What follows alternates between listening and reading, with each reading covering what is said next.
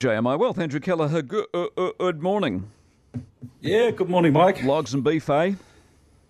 Logs and beef. Now, we're talking to talk imports and exports data this morning. And Mike, this is a good reminder, actually, that while we tend to focus on the short-term news cycle, the big machine, I suppose, that's the New Zealand economy, it just rolls on in the background.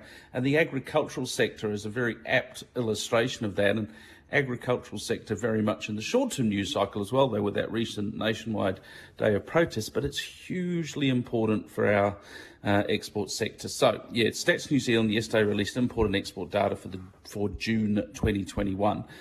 So in addition to that, evidencing that ongoing hum of the local economy, it also shows how far we've come in the post-COVID recovery. I mean, we are well and truly recovered, Mike.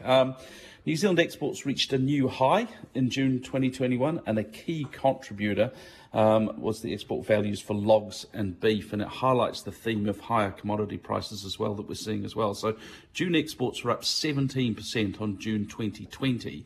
We have to be a little bit careful with these month-to-month comparisons because of short-term noise, but $6 billion in total for exports, and logs and woods reached a new record high, so $561 million worth of logs and wood in the 1 month. So you've got two factors here, Mike. You've got price, you've got volume. Price is a key contributor in this logs and wood area. The average value of untreated log exports has been steadily rising, now at $199 per cubic metre, and that of course flows right through the supply chain. Dairy farmers, key part of the export story as well. Milk, powder, butter and cheese, they've helped drive up that rise. Those products up 31% on last year. Now China is our largest export destination. 32% of our total exports go into China, and get this, 90% of our logs are going there. So basically, we're just chopping down trees and sending them to China. Now, topic for another day, of course, is we're just exporting raw products. I mean, could we be adding value here in New Zealand? Imports also hit record levels as well, 5.7 billion for the month, so trade surplus 261 million. Widen the lens out a bit, look at it, the June year, exports up 0.3% from the previous year, imports down 1.1% actually, deficit of 252 million, but plenty of interesting stories within that export and import data, Mike. Good story. What about the Fed? What day are they? Thursday?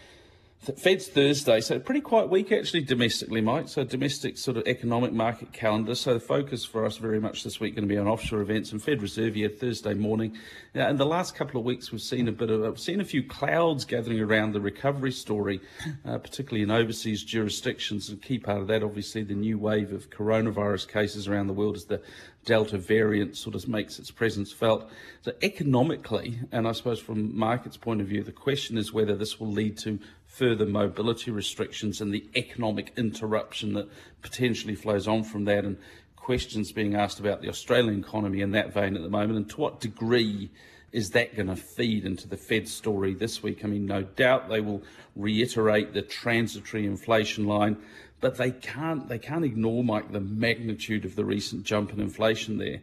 And there's a bit of heat now creeping into the US housing market. So, and of course, in the background, we've got the US earnings season. That rolls on this week. I think 170 companies are reporting this week so far, beating expectations. Good numbers, please.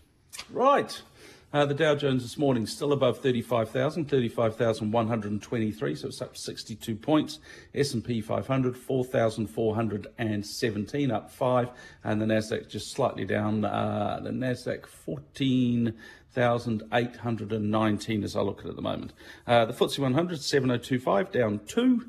The Nikkei up 285, 27,833, but the Shanghai Composite got hit yesterday, down 2.3%, closing at 3464. The ASX 200, 7394. We lost 63 points in the NZX 50 yesterday, closing at 12,673, about 0.5% fall.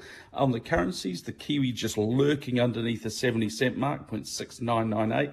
0.9481 against the Aussie, 0.5925 euro, 0.5062 pounds, 77.21 Japanese yen. Gold, $1,798.77, and Brent crude, $74.29. Catch up tomorrow. Look forward to it. Andrew Kelleher, jmowealth.co.nz.